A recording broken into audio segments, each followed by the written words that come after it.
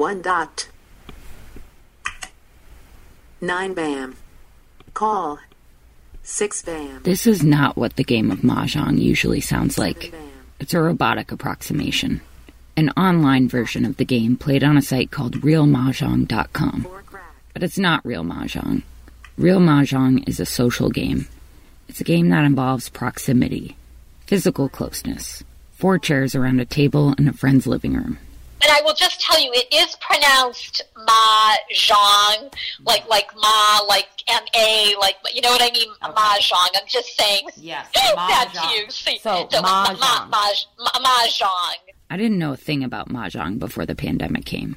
I've never played it in real life. For the past 6 months, most Mah-Jongg pros haven't either. But they told me what it's supposed to sound like. The mixing of the tiles, laughing, chattering, just throwing the tile on the table, 9 cracks, 7 bam, 3 dot, flower, call. And, of course, when someone does get Mah-Jongg, there's a big hoopla, Mah-Jongg, no way, I'm on call, I'm so close, you had my 3 dots, I needed those, that kind of a thing. One thing that I've heard from people, and because I've been playing online, I can't get this, but the sound of the tiles. Yes. Can you, mix them around and see if I can hear it through the phone? Oh, yes, it's so exciting. Hold on. Like when the ladies are due to come on Tuesdays, we take turns who's the hostess. And you have your table all set up. You have your house all clean, your bathroom particularly shiny, your refreshments out on the counter, and you have your game all set, and you take them and you toss them out on the table. Did you hear that? I'm Jeanette Hinkle, and this is The Daily News, an occasional podcast where we take a look at stories we're working on in the newsroom. Today's story is about the game of Mah-Jongg, and like most stories these days, it's about the coronavirus. I first became interested in Mah-Jongg a few months ago. I kept hearing about it in interviews. A couple with people who had lost loved ones to the virus. One with a woman who spent months inside her apartment at a senior living community. Mah-Jongg kept coming up as sort of this defining pastime. These women played Mah-Jongg every week. Their lives were almost structured around the games. I'm a big fan of board games myself, so my interest was piqued. I posted on Facebook in a couple of MetroWest neighborhood groups. I basically asked, what's the deal with Mah-Jongg? I was flooded with excited responses.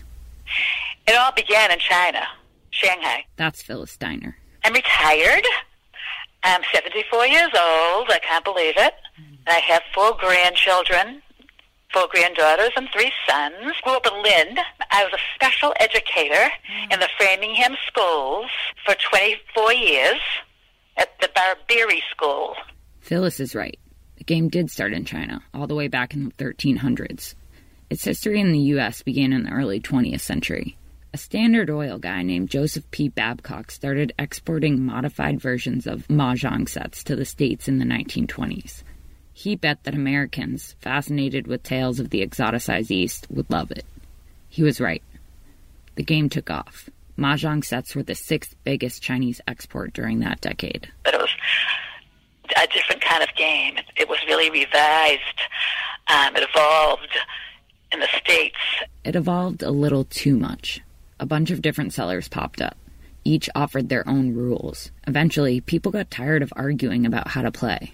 But in 1937, an important thing happened. 5 Jewish women formed the National Mah-Jongg League.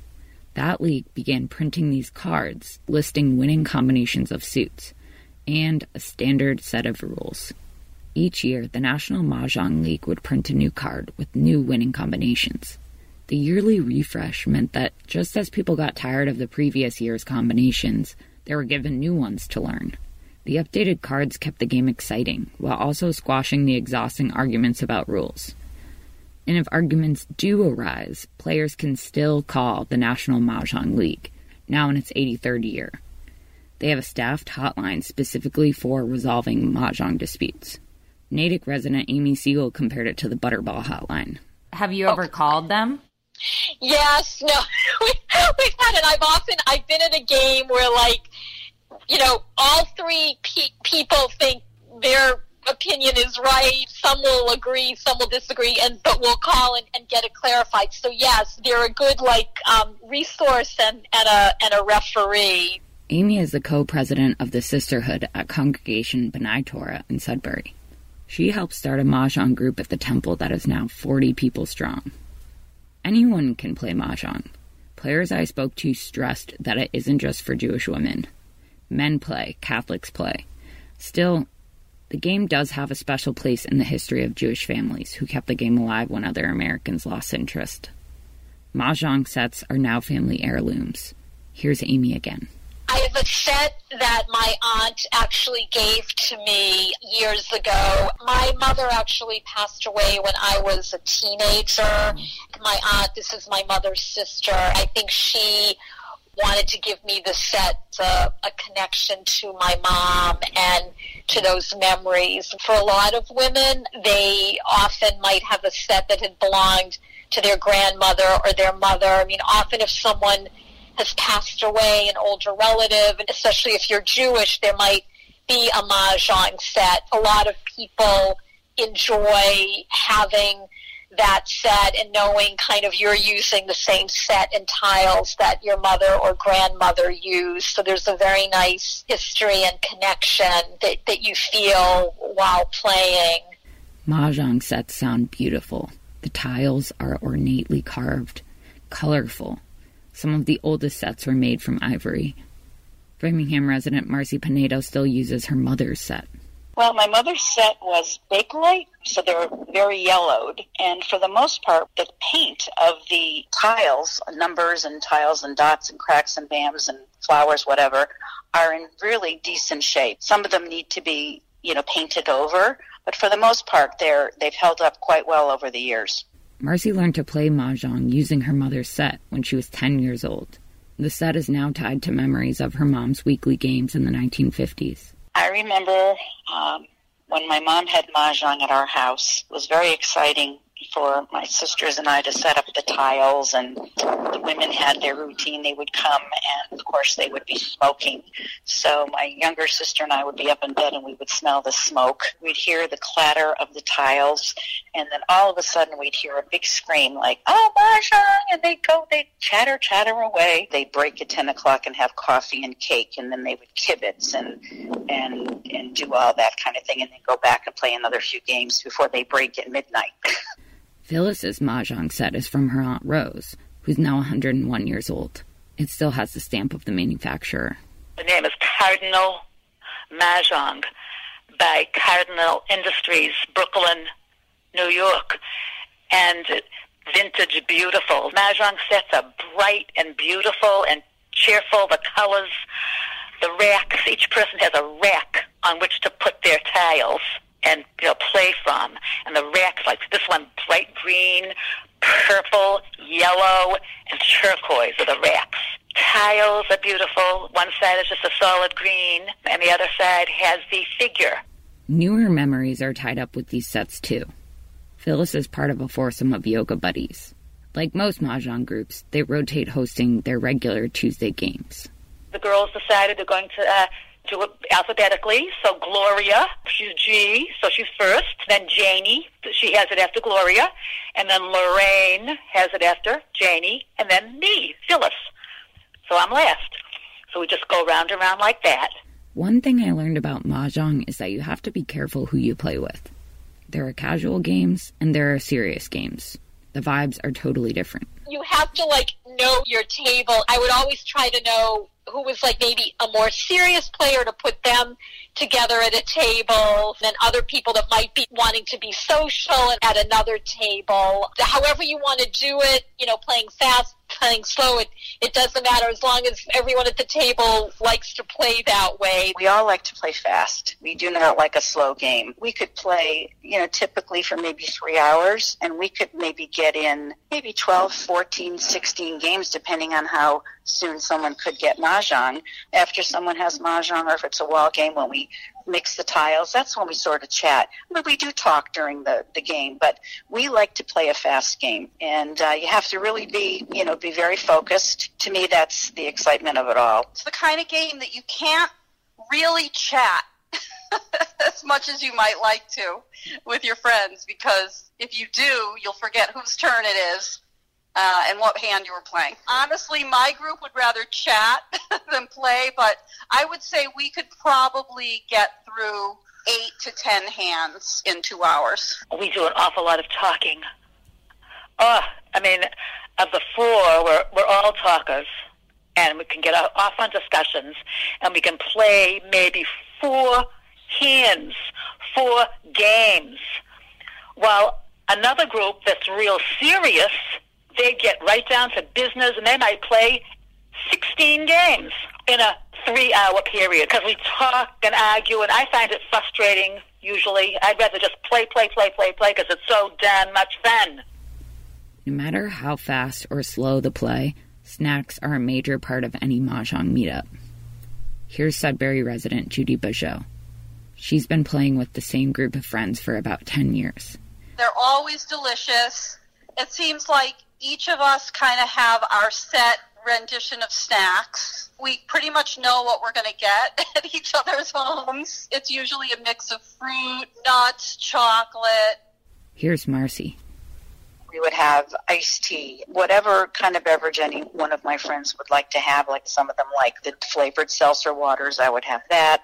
Snacks could vary from popcorn to trail mix and candy. There were a few times when we'd start maybe at 12 o'clock and I would make some tuna roll-up sandwiches, that kind of thing, and we'd have that first. I mean, it really depends on who the hostess is. Of course, it's me. It's all about the junk, all the good stuff. Phyllis's friends are big fans of her husband's zucchini bread, so for her, that was a staple. Phyllis stopped having friends over in March. Oh, golly, it hit, and I bet I remember really well. It hit, but didn't seem like it was going to be that big. Some people weren't even all that panicky, or, they were kind of in disbelief, and that was just the very beginnings of our knowing. But I actually said, Tuesday, it's Gloria's turn, the first person to start our new round. I said to myself, I think we can probably play Mah-Jongg. I mean, just 4 of us, ladies, in her condo, play Mah-Jongg. It sounds like we could do this over the next several days. We were saying, so I think it's okay. What do you think? The other girl said, please, yes. Please don't cancel it. I'm looking so forward to Tuesday. Don't cancel it. And then one of the women said, I'm such a high risk, having had chemo in the past. My husband, my daughter said, I mustn't do it. So we all said, yeah, you're right. And then everybody buckled, of course, and we never did play again. Here's where realmahjongg.com comes in. 9 bam. Call. When the coronavirus hit, everything moved online. Work, AA meetings, therapy, school. Mah-Jongg was no exception. So when the pandemic hit, it was really hard because the temple was closed, and our temple still needs to be closed. And so I knew that, we could not meet in person. And I knew of other people who played Mah-Jongg online. I personally had never done that, but I decided to check it out and kind of started learning the website and figuring it out. And I realized this could be a good way for us to keep playing. And so I emailed like everyone on my list who would typically play, and I said I would love to keep the games going and we could play remotely, and let me know what you think. Everyone wrote back saying yes, we would love also to keep it going, because I think for all of us, even at the beginning of the pandemic, we're already missing the social contact, missing being with each other, and knowing we didn't know how long it would go on for, we all decided to give it a try. Amy said it took a good month to get everyone comfortable with playing online.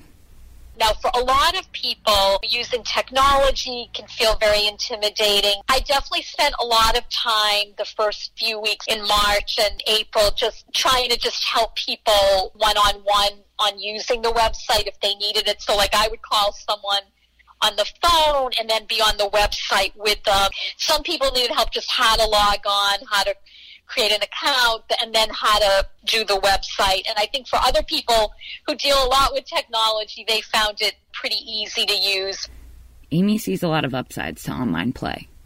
Most importantly, it allows people to keep playing Mah-Jongg together, to stay connected through this tradition that generations have shared. You know, I think like everything in the pandemic, you may have to make a little bit more of an effort to keep that connection, but I think we're still able to do it. There are other benefits. Online, friends and relatives from out of state can play with each other. People can play solo games. In quarantine, exercising the mind has taken on new meaning.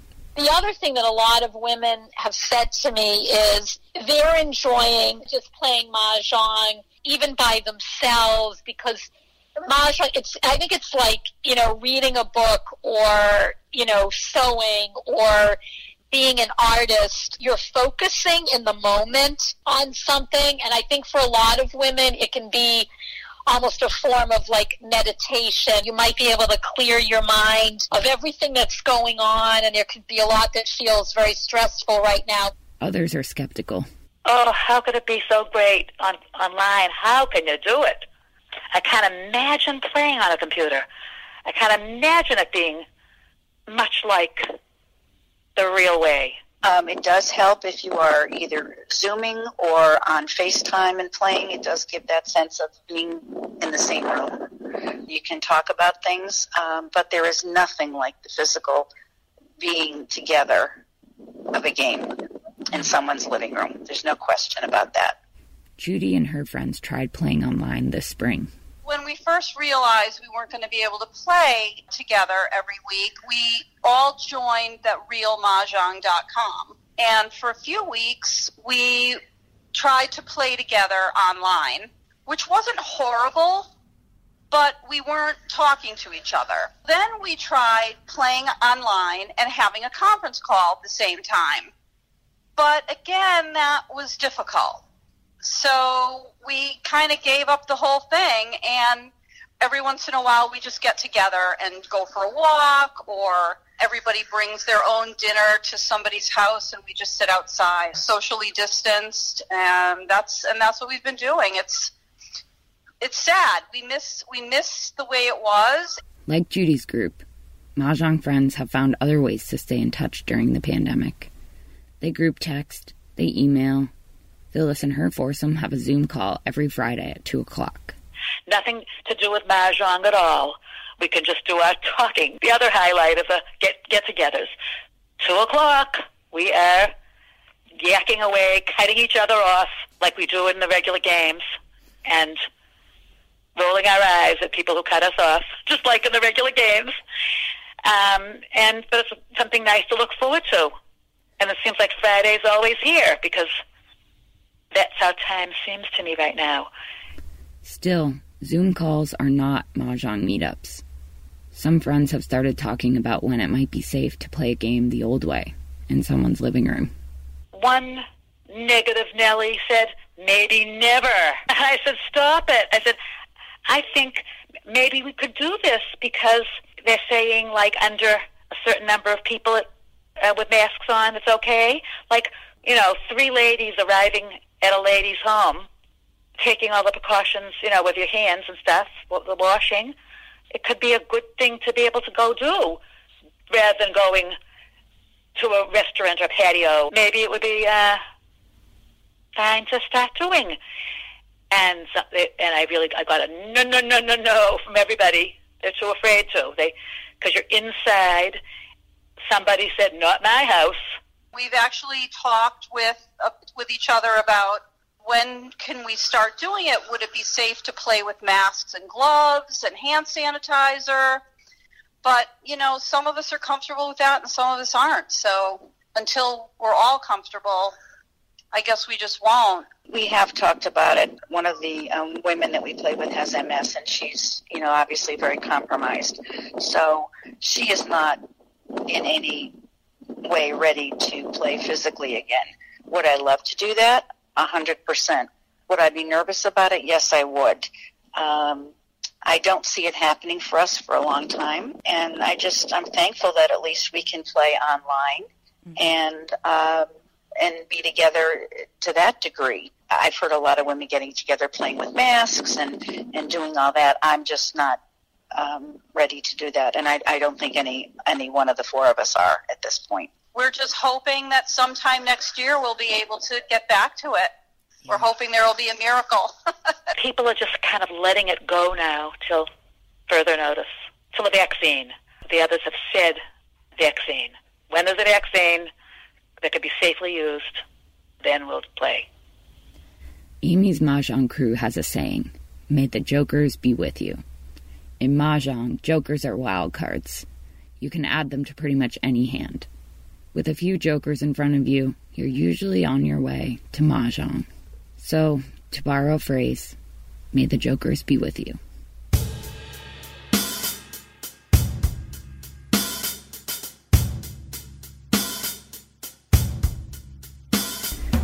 Thanks for listening to the Daily News. If you have questions or feedback about this story, I'd love to hear from you. My email is jhinkle@wickedlocal.com. You can also follow me on Twitter @Jenny_Hinkle.